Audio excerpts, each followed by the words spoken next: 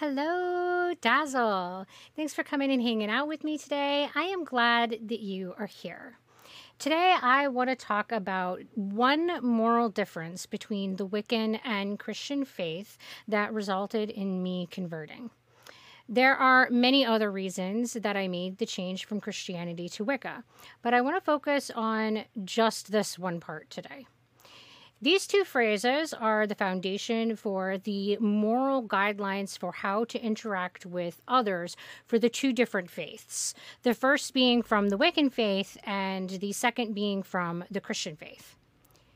And ye harm none, do what you will. The Wiccan Weed. Do to others as you would have them do to you. This is from Luke chapter 6, verse 31. I recently engaged in intellectual discourse with a Christian who claimed that at the heart of our religions were founded upon the same morals. Needless to say, I had to disagree with that. They cited these two phrases as evidence that our religions have identical guidance for guidance of interaction with others. Again, I had to disagree, and now I have to share my thoughts as a post. On the surface, both of these statements seem to be offering the same advice, but this is just not the case. There are some very important differences between these statements that I think also highlight some of the important differences between the religious viewpoints. The Golden Rule, or the quote cited above from Luke, advises people to treat others in an egocentric manner. This puts the Christian view at the center and makes it the proper and correct manner for behavior.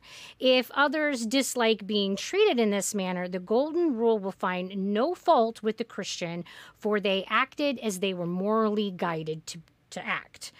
This means that the Christian is not only allowed, but is encouraged to project their moral value sets onto others.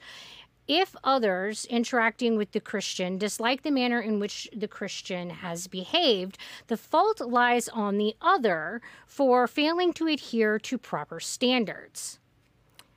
The Wiccan Rede takes a different approach. Causing no harm is the first concern and is the responsibility of the Wiccan.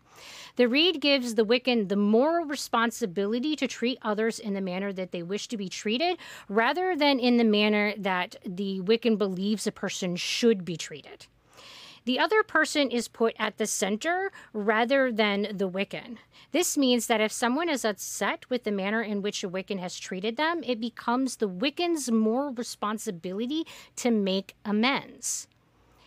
Let's look at an example of how this moral guidance works in practice. Say there is a person who is born the biological sex of female, but they identify male. They are more comfortable being called he. Due to their religious beliefs, this makes the Christian uncomfortable, and they prefer to call the person she. The Golden Rule advises them to treat others as they would want to be treated, so they call this person she. This makes the other person feel angry and invalidated. Reflecting on their moral code, the Christian concludes that they have done nothing wrong. Because they have done nothing wrong, it must be this other person who is wrong. The beliefs of the Wiccan are not relevant in this situation by the standards of the Rede. This means that regardless of how they feel about the use of pronouns, they will strive to cause no harm.